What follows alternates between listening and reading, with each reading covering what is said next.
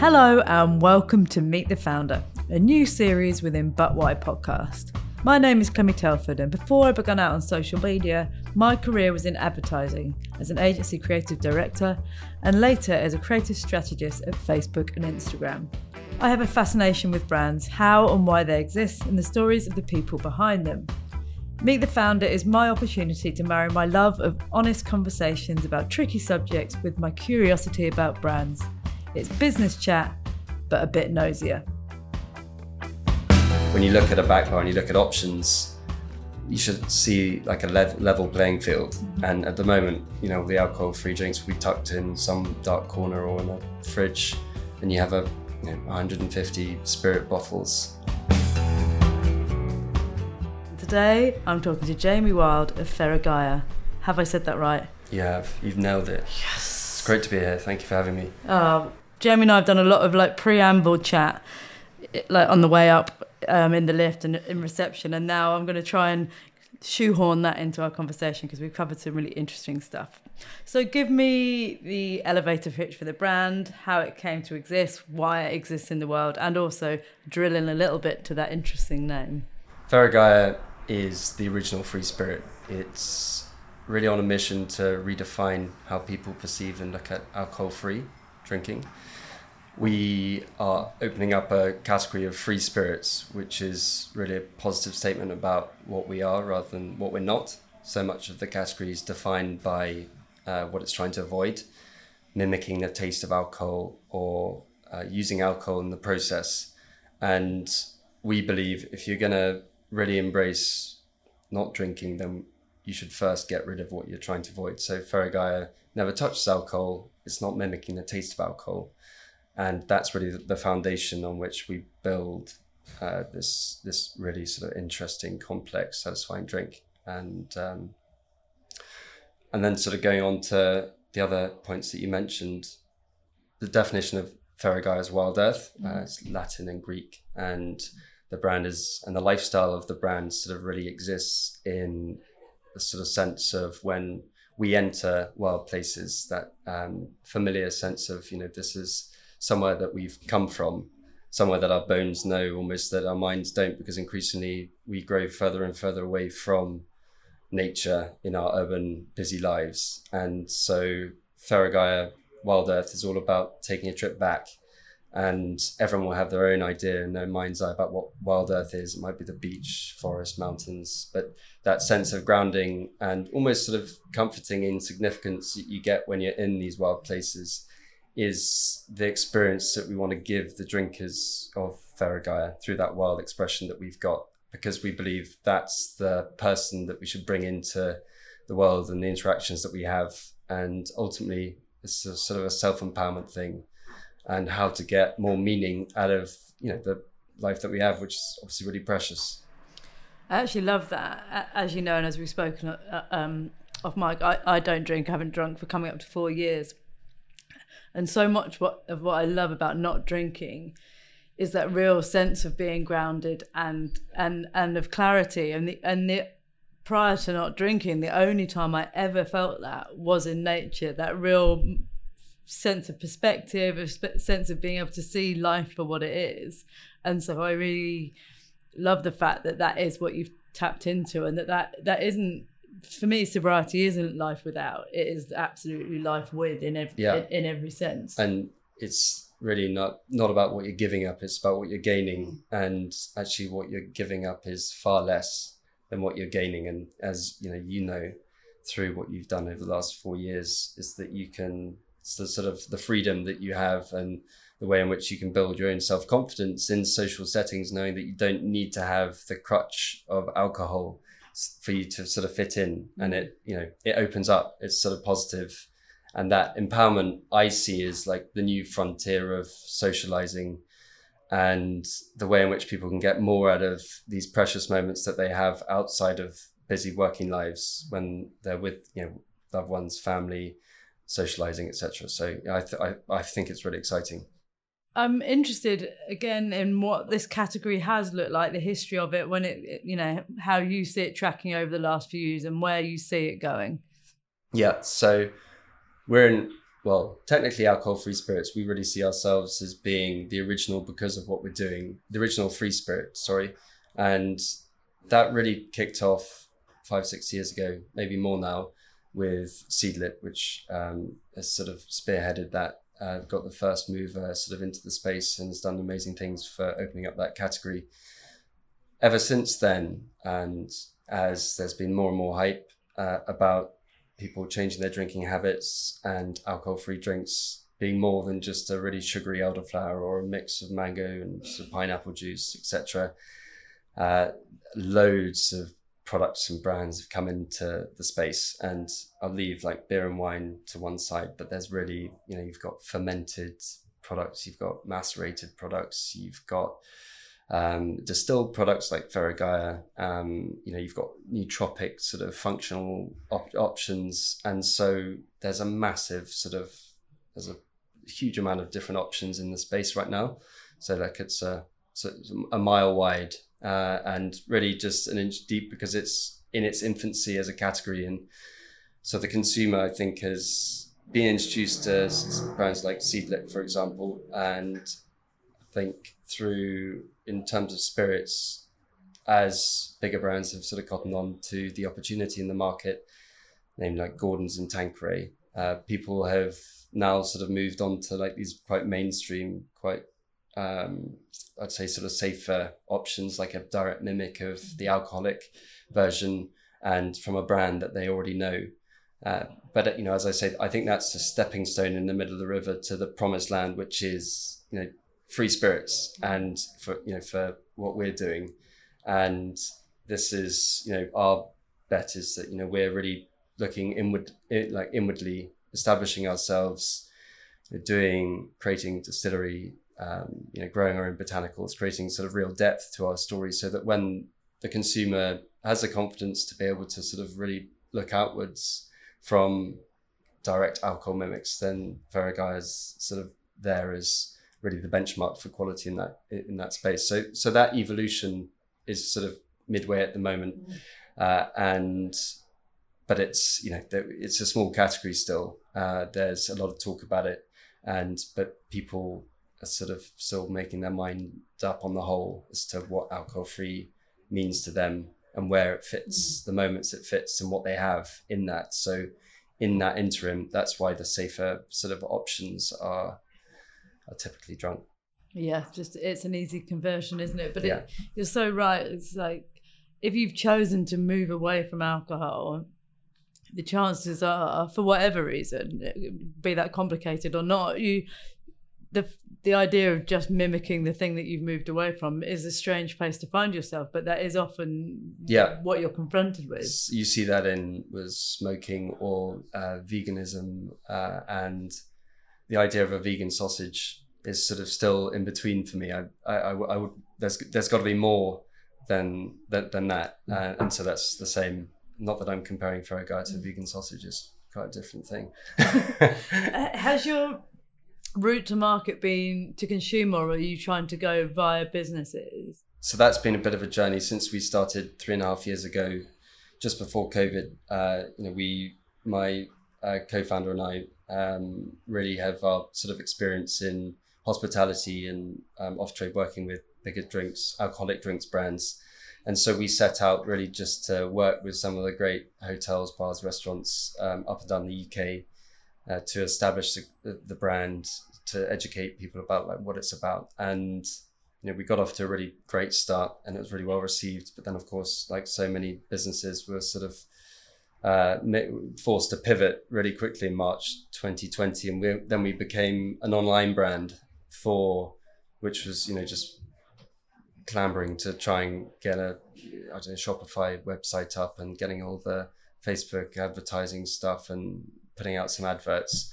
And fortunately, in that time, the category was still small enough and there wasn't that much competition. So digital was pretty good for us and saw us through what was a pretty treacherous period for many businesses if they were reliant on hospitality or like retail events and so international export. So in our we existed on digital for about a year, And then it started to change as things opened up again. And really through then, we're very events and which is retail.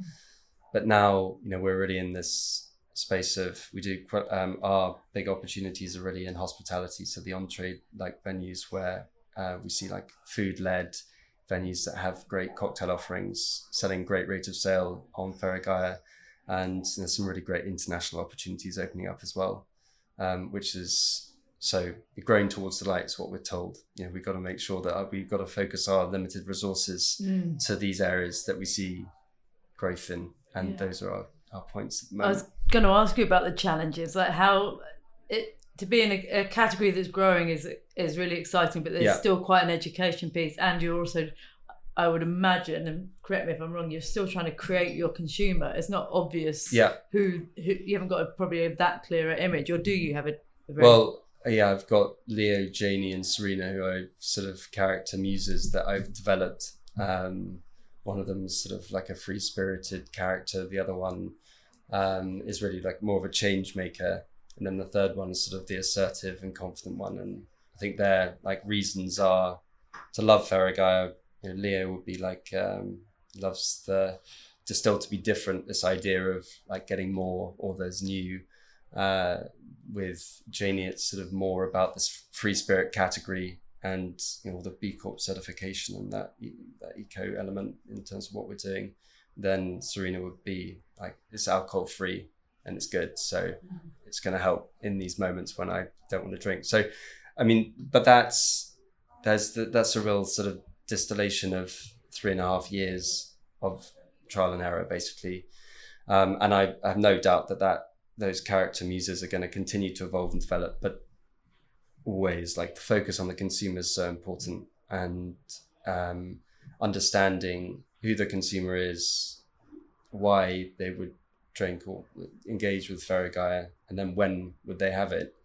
It's just a constant battle to try and find that, because you're right, such a complicated category. It's a complex product that is new, and so all of this means that there's a lot of education to get across. And that's something that we've struggled with in the category, where alcohol-free gins, for example, are very popular because it's an easy one to understand. So the comms battle of like how to really communicate yourself and how to sell yourself has been a really big one, and will continue to be a real focus. Yeah, I guess you're very much, as we touched on, you're representative of that free spirit, which is, if you're stepping outside the mainstream, which is exactly what you're doing, this is what I find, you're trying to do things differently, consciously. That, of course, that can feel hard, because as humans, we always want to get pulled back towards the norm and what's common and what's understood. Yeah, as a founder of a business as well, you don't get the validation of the like hockey stick uptick in sales, and something that I've learned, it's just taken so much more time, and it will take longer. I continue to take longer to establish and educate people on Feragaia, and I'm accepting of that. I mean, my strategy needs to reflect that, but I believe that longer term image, vision for what I have for what we have for the brand, really represents something that is right and really true and honest. And I think alcohol-free drinks shouldn't be defined by alcohol, but it also, when you look at a back bar and you look at options, you should see like a level playing field. Mm-hmm. And at the moment, the alcohol-free drinks will be tucked in some dark corner or in a fridge, and you have 150 spirit bottles, like all looking fantastic and really interesting. It's like no wonder that people find it hard to make a choice for themselves when it's just like a onslaught of just alcohol. And so that balancing is really key. And I think when you've got confidence in who you are and you're not being apologetic and you're not being defensive, it sort of breeds confidence in that. And I think hopefully real loyalty in the mission. It's something you touched on there, and it's something that actually during these conversations I've been having, this idea that we get sold very aggressive growth strategies, and actually for all sorts of reasons, for all different brands, that actually can't or isn't the right approach. Yeah, And it's cruel because I think most entrepreneurial people are quite optimistic, and so it's forecasting is, you know, it's sort of brutal because you think I can, you know, this is going to change the world, or you've got to have a little bit of that crazy to drive you to do it in the first place, to keep on fighting and pushing and persisting with it.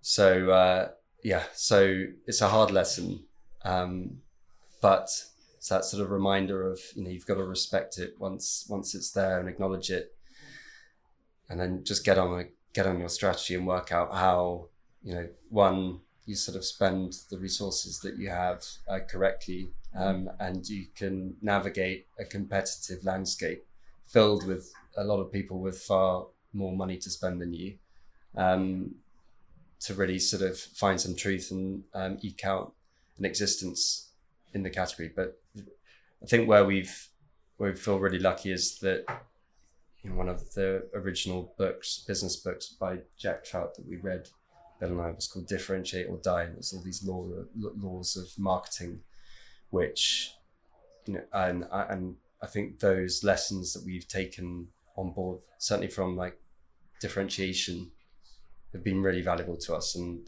they are starting to become even more valuable now as people are becoming more educated on the space and looking beyond options of just alcohol-free gin for Yeah, and you hope actually that differentiator piece is often retrofitted. As I said, I worked in advertising and I've had a lot of alcohol briefs, you know, land on my table, and you look at the brand positioning and like, this is a load of things that have been made up retrospectively to try and give a brand some meaning, whereas the meaning is there, you know, from the beginning for you. Yeah, and we're so proud of what we've built.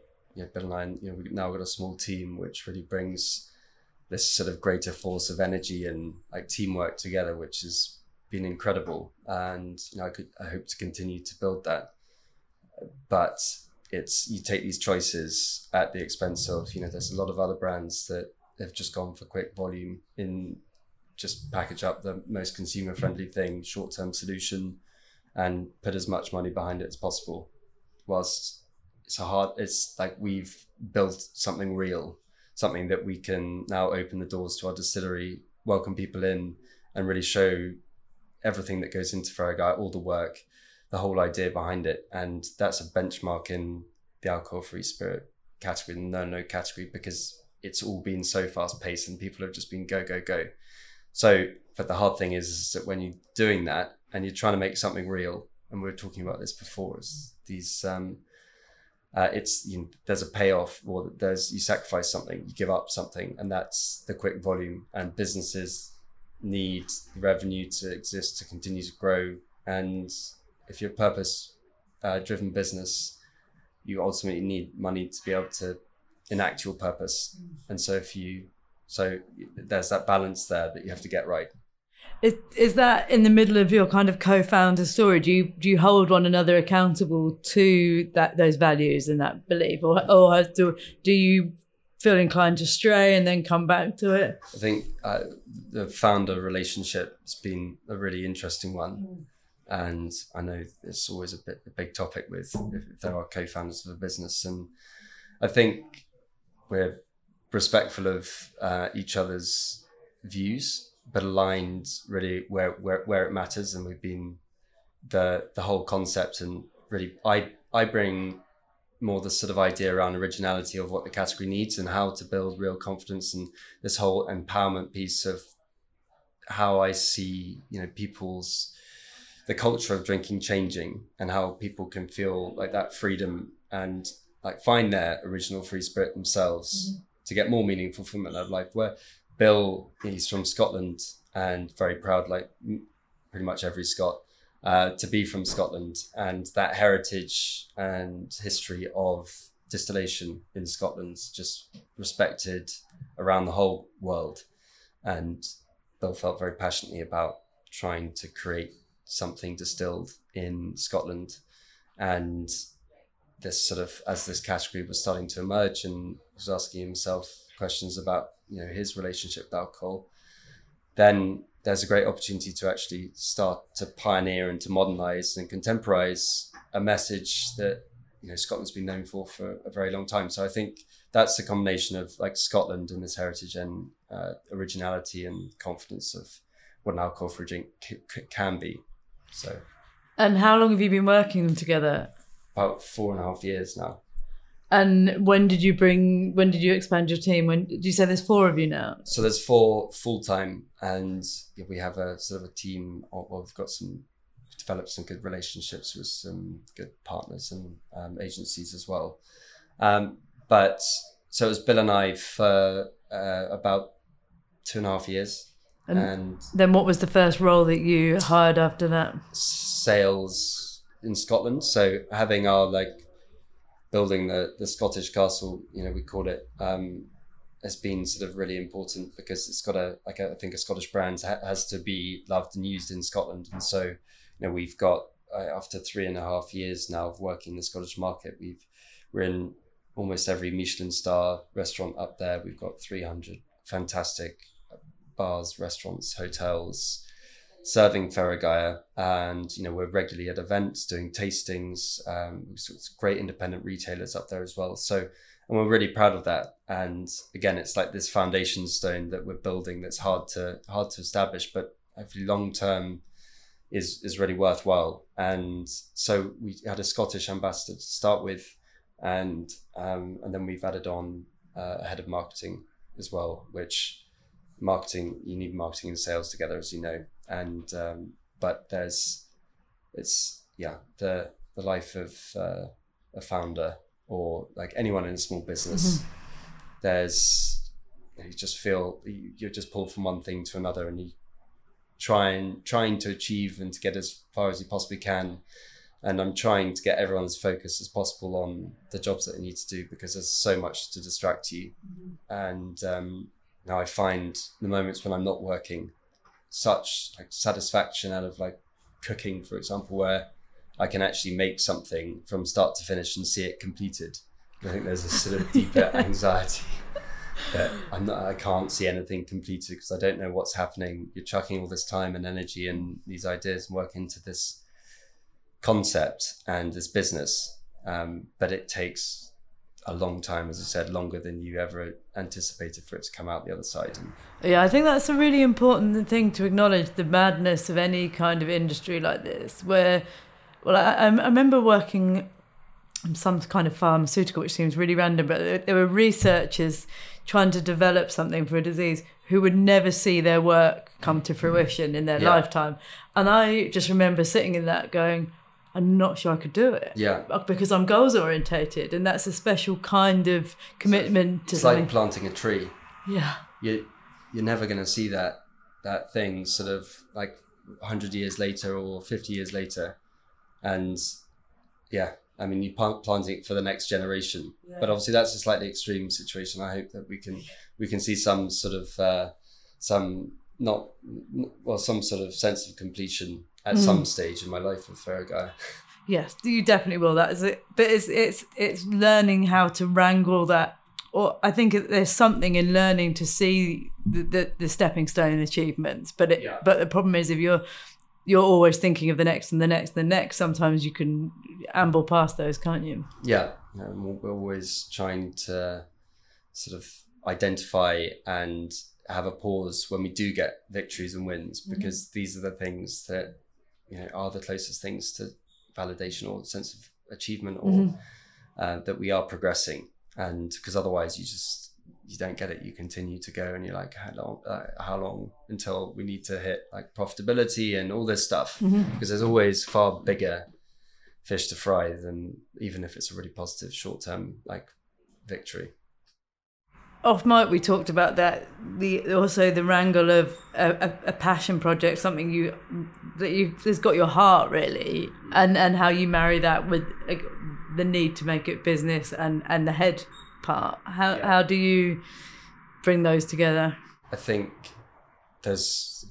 with any entrepreneurial sort of founder-led business, there's always going to be a sense of you in there, and trying not to get too emotional about things is probably quite key. And I've learned that, because it is like a deeply personal in the way, because if you're really passionate about it, you're putting, it's like a artist or whatever, putting something out there for the world to see. You don't really know how people are going to interact with it, and especially when it's something that 3.5 years ago was really abstract, which is Scottish alcohol-free spirit that doesn't taste like an alcohol, that isn't trying to be like alcohol. So all of these things, it's sort of, what is it sort of thing, putting something out there and actually trying to detach yourself from it is a very helpful thing. But it's taken me some time to do that.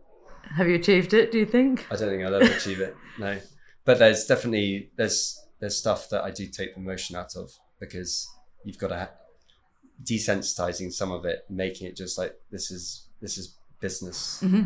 It's this sort of like sense of more survival. It's quite useful. Is there anything you wish you'd known sooner? Any kind of light bulb moment or key learning over the last couple of years? I think the timing thing and the optimism that I'm always bringing to any meeting that we have when the board meets, what we can do, the level that we can hit, like all of these, it's tempering, it's having that optimism. And obviously that's such a big driver, but then that sort of emotional bit of like, actually, if it's taking longer and it is harder and you're not progressing, it's not to beat yourself up too much about that, especially in the world today with the amount of consumer brands, and the way that the consumer, the buyer, like shopping behavior is changing, like influencer marketing, partnerships, all of these things, like Facebook adverts, just not the same as they were 6 months ago, let alone a year ago. And it's like, it's just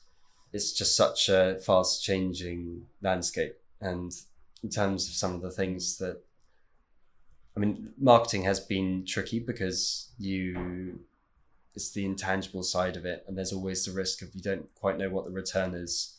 And if you do have limited resource, or, you don't have the weight of a blue chip Diageo, Pernod Ricard, Bacardi behind you, it's deliberating where, because you need to invest to grow. But it's very easy to fall into potholes and get really badly burnt. And that's definitely happened a couple of times. Thankfully not that badly burnt, but still it's, you look back on certain things and you think, oh God, I wish I spent that in a different way. It's always the way, isn't it? Yeah. And you think, why didn't I spot that sooner? How did we think that was the right thing?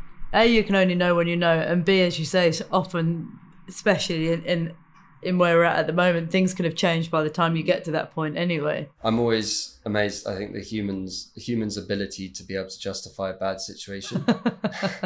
It's like whenever anything bad happens, it's like you working out, okay, like, how can I make that good in my mind? It's like, okay, I've achieved that, so now I can move on.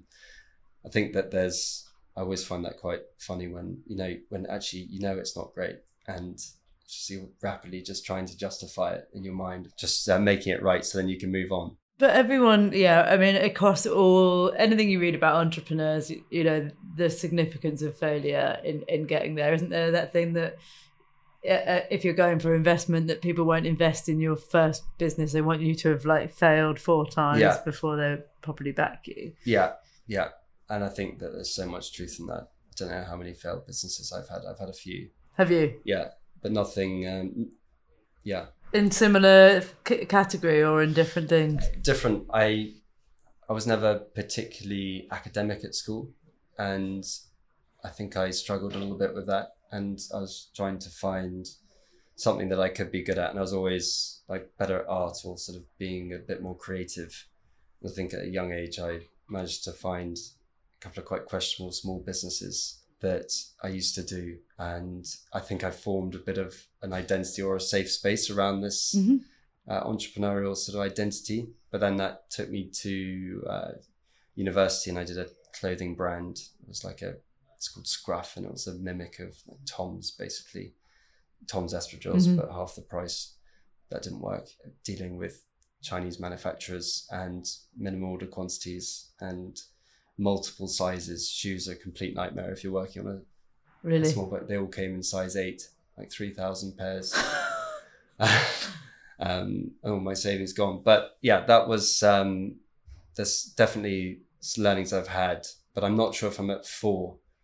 This is obviously not going to be a 4th. No, but you have done it before. It is not your first rodeo. You have failed, and and I think that is really important, is it? Because I think it is, and you become more familiar with the emotions of it, and it's that sort of self-motivation piece of no one else is going to do it, so you've got to do it. And even if it's like some really tough legal document that you've got to read through that just sends chills down your spine, you just know in your mind that no one else is going to do it, so you just got to step up and try and work it out. And that's the whole bit of like, it's like doing an MBA on like steroids, starting your own businesses. You just got to plow into stuff that you have really very little understanding of, and trying to make sense of it, and make a decision on it that's going to be the best for your business. So you can't help but having to like try and commit it. And I'm my sort of, I can get into it, but I'd far rather work on the really exciting sort of sales leads or marketing campaigns that we're working on. And but you can't help, you have to do that.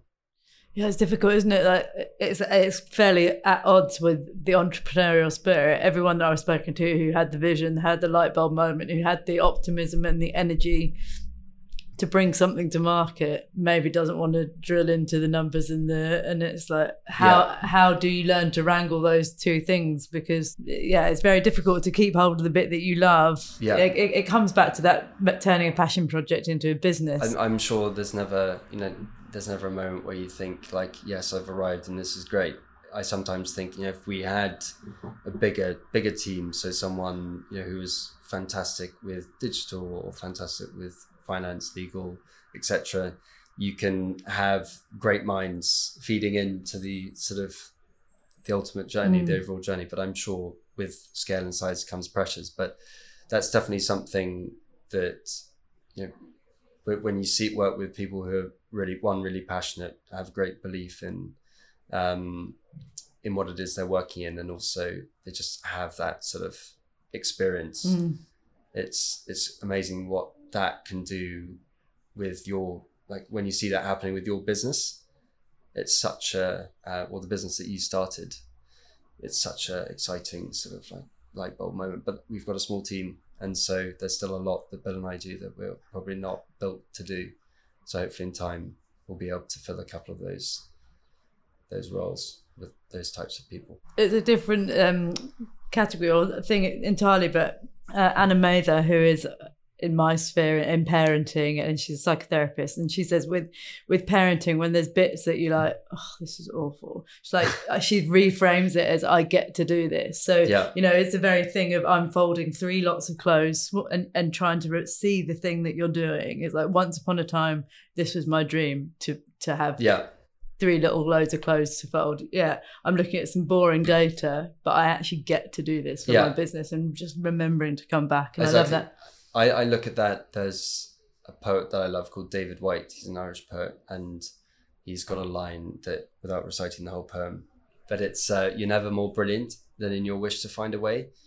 And it's that struggle when you feel like, I really don't want to be doing this, or this is hard. That's when you're being forced to be your best, and that's it. You're using your instincts and everything that you've learned along the way to get there. And that always gives me comfort. If you're having a tough time, it's like, this is when it's good. It's sort of a challenging way to put it, but it sort of sharpens you up and makes you dust yourself off and just get on with it. Yeah, because like you say, no one's going to do it. Like exactly like parenting. They've spilled milk all over the floor. You're like, oh, where's the person who's? Oh no, it's me. I'm gonna clear it up, and it will be fine. And I'm gonna sort up. Get my way through this business. It's almost as it's happening. You're like, well, there's no question.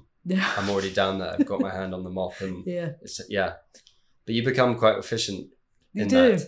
But then you can become a bit resentful. It's like, why the hell am I having to do all this stuff? Yes, I think it's any task where you're spinning a lot of plates, and there's a lot of things, and some of them aren't the bit that you signed up for or you imagined, but all of them add up to the big picture of the thing that you've started. I think a hard thing is letting stuff go. And for a period of my life, I felt like I could do most of the things that I wanted to do in terms of my to-do list, my work, things in my personal life.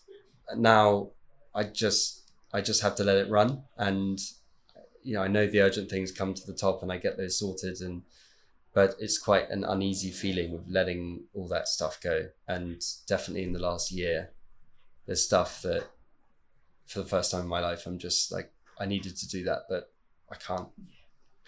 It's gone. Yeah.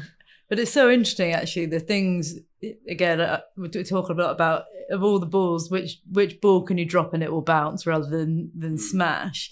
And it's so often actually the one that you would once have really tried to keep going, and you actually leave it and like, oh, yeah, you didn't need me quite as much I wasn't needed as much in that situation, and it was all right. Yeah. And that's another great sort of lesson that I'm definitely I haven't learned it yet, but I can see certain things that you do leave that you were worried about. And as you say, just what wasn't important. It's a really fascinating journey of where you put your resources. And what not, like if you can get there and you can just identify out of like 50 things that come in, 3 things that you need to do and the rest of it, you can just let go. I'm so far off that. Yeah, exactly. Send me, give me your information when you got it. Yeah. Couple of questions to end. I always ask a tricky one, but an interesting one. If you could have any other brand or product, if you could have founded any one, what would it be and why? I think it's probably a little bit of a cliche now, but I'm sort of constantly inspired by Yvon Chouinard and Patagonia and what they're able to enact through the size of their business. It's like whether it's saving a rainforest in Tasmania, or I think they recently established a national park, Wild Rivers National Park. It's like, what an amazing legacy to leave. And I know that he's just all of the companies left to nature. I mean, if we had a number of a handful of companies that had that sort of level of influence that did that, the world would start to change in a really like positive way. And also when you speak like that, it's suddenly all to play for, isn't it? It's so exciting. And yes, it feels like huge goals, but why not? Yeah, but if everyone's working towards that, and our brand's quite set in Wild Earth and protecting us wild places, but we really stand up about community and in our local community in Fife, bringing work and opportunity and more tourism there as well through our distillery. But if you're able to really sort of see that change and enact it, it's a great reason to get out of bed in the morning. God, there's no better reason than my book. My last question, which is a personal one, but how I end all my podcasts. If you were to have an honest conversation with one person, who would it be and what would you say? I don't know, the first person that just came into my mind, but it's only just because I've watched, it's very much sticking on the theme of what you might predict, David Attenborough with... how connected he must feel with knowledge. I'd just love to get to a great understanding of that, but then the frank truth of where he sees it going. I'm just always like bowled over by what that guy's done. And Wild Isles, just completely fixated on it, like I was when I was a kid, when I was watching all these things, which is probably why I'm doing what I'm doing now. That's not particularly predictable, the Patagonia David Attenborough combo. No, it's not, because it shows that your head and your heart are in the place where you're meant to be. Well, we talk about focus, so it's just just try and make things easier for yourself if you focus in. The problem is, if one did meet David Attenborough, you'd be so dumbstruck, wouldn't you? Oh, you'd just where to start? Yeah, I think I just want to touch him. Yeah. And then just feel the aura. Yeah. Oh, I can't bear it. Like whenever there's a BBC notification, there's always like, don't let it be David Attenborough. What will we do? Horrible. Don't want to think. No, let's just appreciate all that he's done. Exactly. As we get towards the end, I realised I haven't asked you what it tastes like. Yes. Key. So Feragaia, as I've said, is an original taste. So it's got a refreshing depth of flavour. A lot of alcohol-free drinks or alcohol alternatives are either just quite sweet or they're like floral, herbaceous, and they potentially lack a little bit of punch. And so what we wanted to do when we approached the challenge of creating Feragaia was to flip it on its head and get something with depth, and also a bit of a journey sort of through the flavors. And so we've got land botanicals, sea botanicals, and spice botanicals, and it comes in that order. So, these are all like wild earth botanicals that have, we've really focused in on botanicals that give either sort of good antioxidants or good calming, because I think, that encourages that whole experience. But the land botanicals are quite herbaceous and citrusy. So we've got lemon, verbena, blackcurrant leaf, chamomile, bay.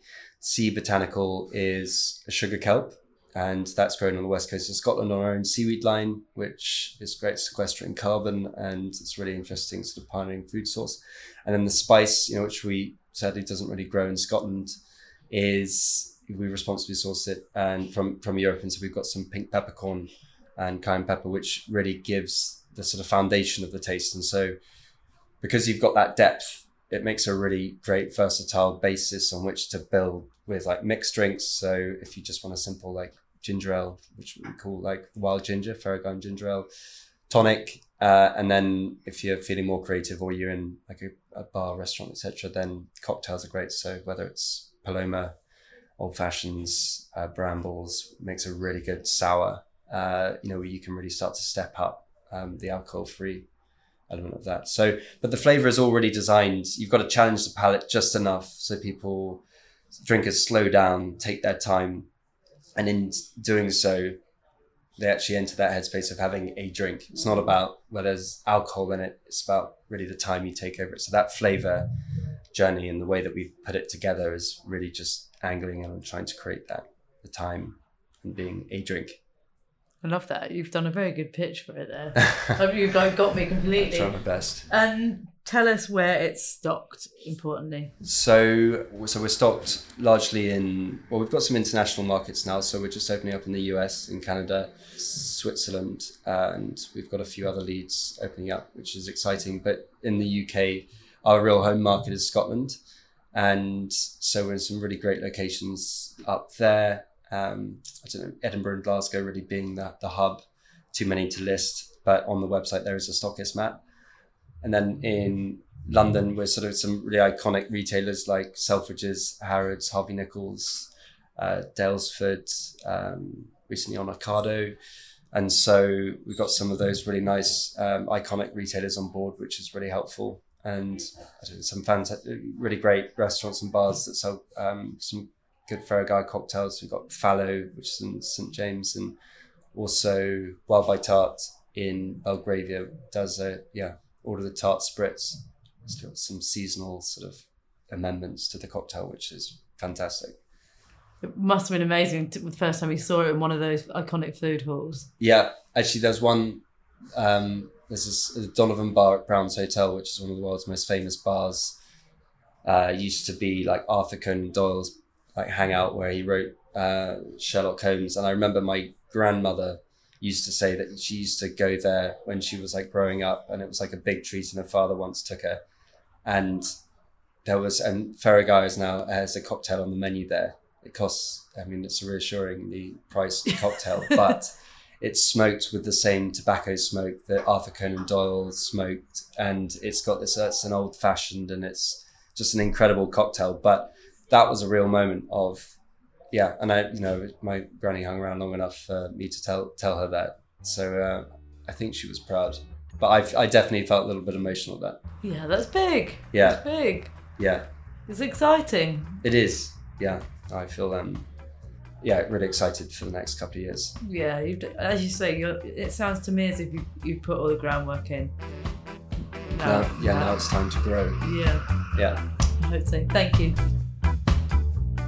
And that's another episode wrapped. Thank you so much for listening to Meet the Founder, part of But Why podcast. It's so easy to forget the humans behind the products that fill our shelves and phones.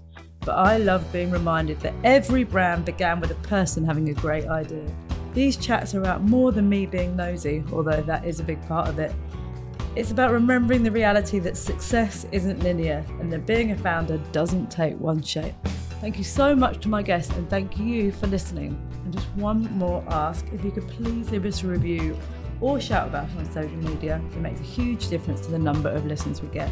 And last but not least, if you do want to get in touch, and I always love hearing from you, you can email me on butwhy@clemmytelford.com or find us at Butwhy Podcast on Instagram.